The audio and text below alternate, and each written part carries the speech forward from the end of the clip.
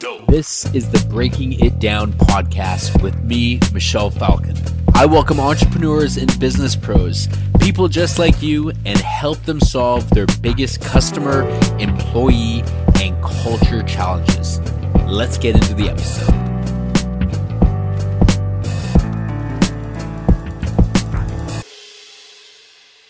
All right, welcome to another episode of Breaking It Down with me, Michelle Falcon. I have the pleasure of welcoming Raj onto the show. Raj, you and I connected recently in the past 60 days, let's say. Raj has signed up for my online course, which I'm very thankful for. I don't want to do a disservice to you by not properly describing what you do for a living and what your business is. So let me flip it over to you. Let the audience know, what does Raj do? Hey everybody, I'm Raj. I'm a physiotherapist by trade. Started a company about 8 years ago. It's called Foundation Physiotherapy. I've recently just kind of progressed myself, moving the physiotherapist job into more of a leader, manager type role. We've built out a few clinics with a whole bunch of staff now, more than I expected from when I started. So here I am just learning more about leadership and systems and culture and operations. And this is where we are. Fantastic. How many employees in total, roughly? About 30. 30, fantastic. And I don't want to ask you how many customers you have or clients or patients perhaps, but on average, how many patients might the clinic system-wide see in a month?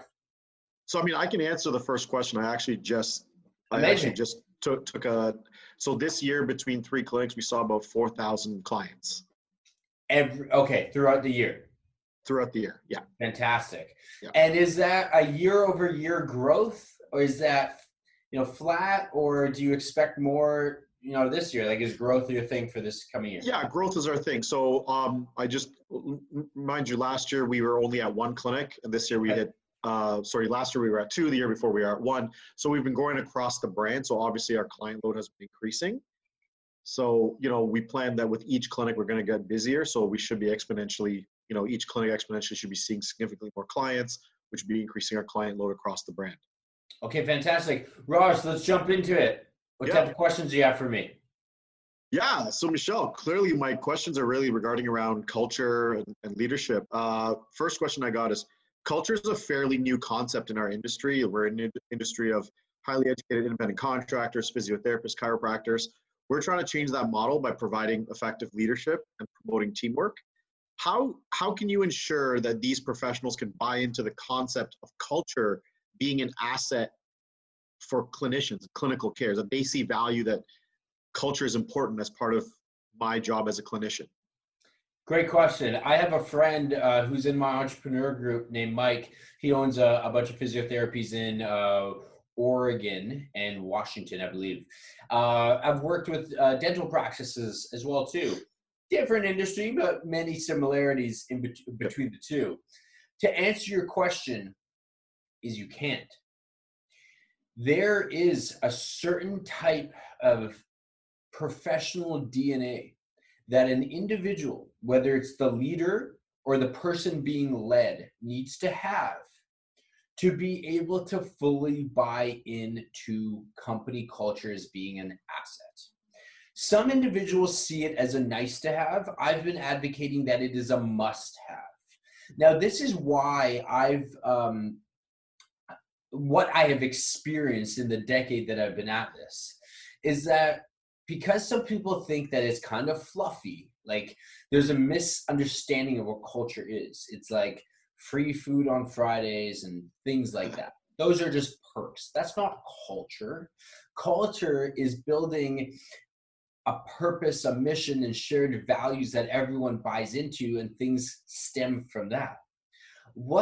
As you embark into this journey of having a cultural transformation, your responsibility as the leader of the company is to paint that picture for the organization and present it to everyone. This is these are what our values are going to be. This is how we define success here. It's not just about dollars and cents anymore. Mm-hmm. It's about creating something of purpose. So you paint that picture for them. This is how we're going to operate from the year 2020 and going forward. Then it's going to be new to some people. Some people are going to buy into it right away, Raj, and they're going to say, you know what? I've been waiting for a company like this. Sign me up. And they're going to be your flag bearers. They're going to be the people that you count on to push this program forward. There's going to be some individuals that are on the fence that'll be like, interesting. I need to see more before I fully subscribe to this.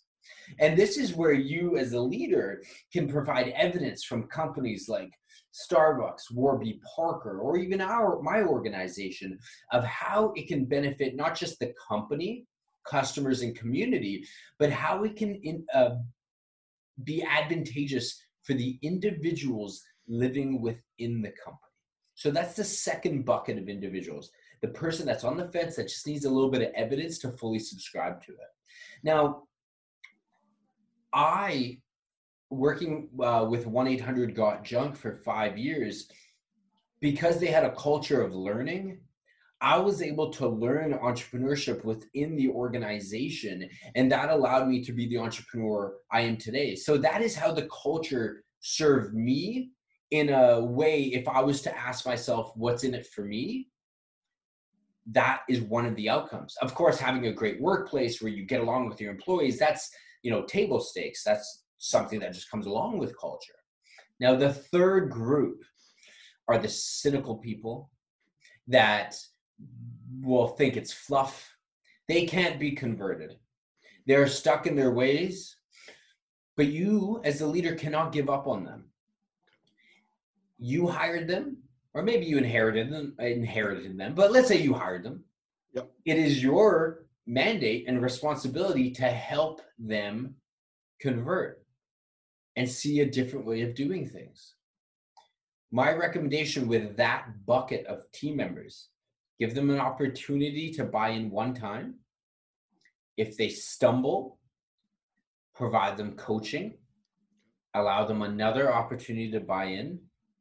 If the same issues are coming up, then you exit them. And you know what? They'll probably leave on their own too. It's not the environment for them anymore. But you have to give them the opportunity to conform because you hired them, right? It's not fair for you to just be like, no, you're not a culture fit, gone, gone, gone. And plus your patients need, your expertise, their expertise, right? You can't just fire people because that's going to be hurtful to the business. So I started off by saying you can't convert those individuals. And I'm not walking that back, but I just wanted to be very frank that there are some people that aren't going to convert. Mm-hmm. But think of those three buckets. And that first bucket, those individuals that are like, I've been waiting for this, really lean on them to help push the program forward. It can't just come from you. Richard Branson, picture of him on my office wall, somebody I greatly admire from what I see. He's the flag bearer. You, Raj, are Richard Branson. But of course, Richard Branson has dozens, maybe even hundreds or thousands of team members that carry the flag with them. You can't do this on your own. Okay. All right? What do you got for me? What else you got for me? What else do I got? How often and through what methods are the best way to promote culture, especially, we have a variety of locations. We have different shifts. People are working at different shifts. So we've tried this weekly huddle attendance. We've tried this weekly huddle thing, but the attendance is not the greatest because clinicians who don't work that shift don't really attend. Right. So is there strategies that, I can use to help make sure I can communicate culture and these values across the brand and across the board, not only amongst a variety of shifts, but as well as amongst a variety of locations? So culture is like water. You need to drink it every single day. It's culture is like a baby. There's I wish I could I could recite it off the top of my head. Give me 1 second, actually. Yeah. I don't usually excuse myself from an interview like this, but All In right. my book, in the People First Culture book, the first on page 9, I grabbed this quote from Dan Guerrero. He's a UCLA athletic director. And he said, culture is like a baby. You have to watch it 24/7. It needs to be fed at least 3 times a day. And when it makes a mess, you have to clean it up and change it. And it's true. So I like did you say weekly or daily huddle? We have a weekly huddle. Okay. So the weekly huddle, I understand that some people can attend because their hours are different. Yep. Try to record it or try to document what was discussed and send those individuals the what was discussed so that they can catch up. There's something that if you go to YouTube and type in O as in Oscar, the number 2, and E as an elephant, huddle, like football huddle, Yep. you're going to see the parent company of 1-800-GOT-JUNK, how they host their huddle. It's a daily huddle. I'm not suggesting that you do daily. Perhaps weekly works for you right now. But their format is great. It's a combination of cultural things, but also business metrics. So I would explore that. What did you say again? Sorry, Michelle? O2? O as in Oscar, the number 2, E as in Echo, huddle. So take a look at that after. That's some homework for you. Gotcha. And for anybody listening as well too. It's fantastic. It's a very short video to watch. But again, when it comes to culture, it's a daily thing. At our restaurants, we focus on one core value that we have per day: celebration, ownership, foresight, integrity, humility. So every day, or pardon me, every week, we're going to have a focus on a specific core value. So let's say 1 week it's ownership. We're going to hammer that home. Like, are we really taking ownership over the customer experience? What can we do to continuously do that this week? And then we move on to another core value. The way that I was able to recite my core values, again, celebration, ownership, foresight, integrity, humility, is exactly how every single one of your team members needs to be able to recite their values of the company as well. Because how can you possibly come together as an organization to build something when you don't even know what it is you are trying to build? And that's why I'm very militant when it comes to memorization of values and understanding why we come to work every single day. Something that I do on a daily basis whenever I'm in the buildings of our venues is I will find 3 people and ask them, what are our core values? I'll do it in the middle on a Friday night during dinner service at 8 p.m. What are our core values? If they can't recite it just like I did, then I'll ask a manager to excuse them from the floor or from what they're doing until they can memorize it. Because we need to know why we come together to work every single day. So to summarize, it's a daily thing. Figure out how you can do this daily to the point where people are gonna be like, oh my God, here comes Raj. I better hide in the bathroom. He might ask me what the core values are or head in the opposite direction. You want that. You almost want to be an irritant. But let individuals know it's why I'm being this way. You know, we're trying to build the foundation of the company. Got it. No, that's great. Ready for the next one? Of course, always ready, my friend. I guess this is more about myself personally and how I communicate. Maybe you can help me out with that. How do I ensure that I am communicating effectively without it appearing to be micromanaging? If you've ever had strategies around that. I feel like sometimes I over communicate, I say too much, and it might come across as micromanaging. Might it come across as well too as undermining? Maybe. Okay. Something to explore. You know, you're going to grade your own leadership by intuition and instinct. But at the end of the day, the person that grades the leader is the population that you're leading. Okay. Think of politics. That's a very polarizing topic. Maybe I'll walk that one back for sure. Think about sports, right? It's the individuals on the team and the GM that often will grade that head coach. So one thing I would start with is having a team member or two be in your peer network. They offer opinions on how you're leading the team. It can be somebody that reports into you, or it could be somebody that you report into. It's a good idea. Yeah. From there, and that's why I asked you, are some individuals being like, okay, Raj, we get it. You don't need to connect the dots for us. We can figure it out. I feel like you're kind of undermining me / micromanaging me. Micromanagement isn't a bad thing all of the time. Okay. And let me explain. When I embark on a new process or initiative that I have experience in and my team doesn't, I need to be there for a great percentage of time in the early stages to help them build it, to pass along my expertise. Might some individuals, might I get in the trenches with these individuals? Of course I'm going to. But there will be a point in time where I'm like, you know what? I'm good. I know that you understand this. I'm going to exit. Now you guys roll with this. So micromanagement, when it comes to an early part of an initiative or process, is not a bad thing. Just careful on how you might step on people's toes. Ensure that you allow people's insights and opinions along the way, right? Because again, you're the one that has the experience in said strategy or process or whatever. But with that all being said, ensure that you're not like, well, 12 years ago, this is the way that we did it, right? Well, things change, right? So that's why I go back to what I said earlier. Make sure that you ask people for their opinions, ask them to share some insight and give, their feedback on what it is you are discussing. Micromanagement is a bad thing, is not a bad thing, within reason. And I say that with an asterisk next to it, because I need to follow up with a justification of why I believe that.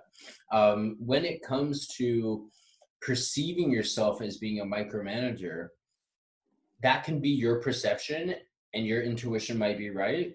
But my biggest takeaway is to ensure that you have people close to you that are benevolent, they are earnest, they are sincere, and they're trustworthy. So that's something I call my best network: benevolent, earnest, sincere, and trustworthy. People in my little sphere that I have somebody who, and it makes up 4 people, and I rely on them to give me feedback, one of which is on my leadership. And these are the things that I go to, because like you can ask me your opinion on your leadership until you're blue in the face, but you don't lead me. So I can give you tips and tricks on leadership and getting people to follow you.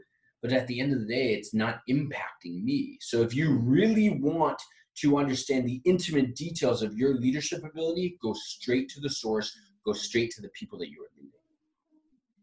And not only that, if I was a team member of yours, Raj, and I reported into you and you asked me for that confidence, I would be blown away. I would be like, wow, the respect that he has given me to give him honest feedback. Assuming that they know how to give honest feedback, diplomatic, and it doesn't upset me, because some people don't know how to communicate well, right? And they shoot from the hip, and that's going to hurt Raj's pride. It would hurt Michelle's pride. But that individual, like, wow, what a fantastic opportunity to be working with the leader of the company. We can't forget the value in that as well. Okay. One more question. What do you got for me? One more? Oh, great. So, obviously part of how my job has evolved is because we have, 3 different locations and so many employees, we've obviously created management, like a middle management kind of structure. And I guess some of the strategies you're suggesting, I have to be able to communicate with my managers. How do I ensure that my managers who run most of the day-to-day operations, they're mentoring and onboarding, how do they ensure that my leadership team is pushing the core values and those strategies that you just mentioned to me? Do I just follow up with them every day? Am I at their case every day? How do I ensure that they're doing it at the ground level? Inspect what you expect. That is something that I learned early in my career. Inspect what you expect. If you expect certain interview questions to be asked during the interview process, I would be sending a ghost interviewer in there. somebody, a family member or a friend, and be like, hey, we're recruiting for this job, go apply for it, go through the interview process. Tell me what type of questions are asked. Inspecting what you expect. You're looking under the hood. Is there some sort of corporate espionage? No. But you're inspecting what you expect. If you're asking your team members at each clinic to survey customers, well, I want to see those results every week, every day, every month, right? Inspect what you expect. Do not turn your back on a process ever. Okay. Even if you trust your single point of accountability, you need to, one, be in the know to ensure that these things are still operating, but then also give it an opportunity to continuously refine these systems. If you have a single point of accountability or an SPA at every location as your general manager or your office manager, that is going to be the person that you rely on to execute on your strategies. Because you've chosen this person to be the leader at a local level or at an office level, naturally you're going to trust them, but maybe I'm a little cynical. I do trust them, but that doesn't mean that I'm not going to inspect what I expect, because sometimes people will burn you. Maybe they don't see the value in that thing that you've asked them to do as much as you do. And they say they do it for a couple of weeks, a couple of months, and then it dissipates. I've had that in my business. Our interview process wasn't being followed. And I found out about that at one of our locations because the conversation around we're making a couple bad hires. That's how the conversation started. Yep. We need to fix this. And I said, and then I got involved and I said, okay, well, walk me through the interview process. I was like, this isn't what we built.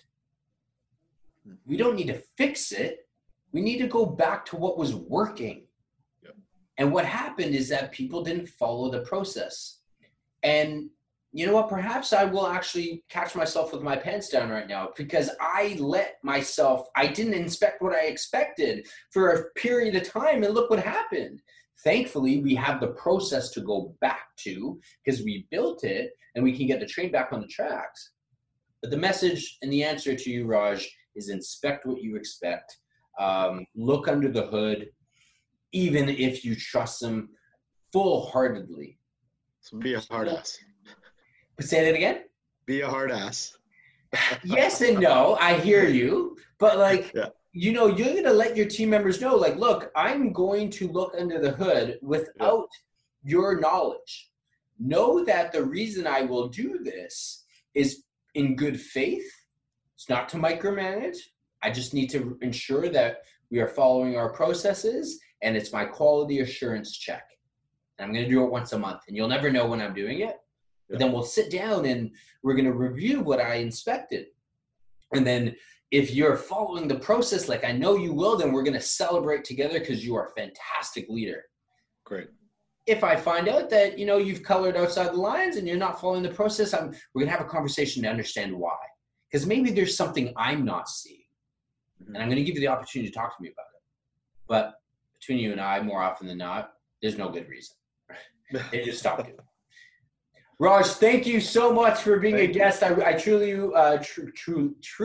it's definitely Friday afternoon. I truly appreciate you being on here today, signing up for the course, being an advocate of mine. You're in my inner circle now. If I can serve you in any way, anybody listening or watching, you're also in the club. So thank you so much. I'm going to link all your contact info below. If you need any physiotherapy services in the city of Toronto, or if you have any physiotherapy questions, regardless of where you are on the planet, Raj is your guy. Raj, thank you so much. Thank you so much for watching this episode. If you want to be a guest on the Breaking It Down show, email me directly, connect with me on LinkedIn. We reference my People First Culture book. Go find it on Amazon. And another thing we reference in this episode with Raj is my online course called Team Operating System. Email me directly if you want more information, and I'll see you on the next episode.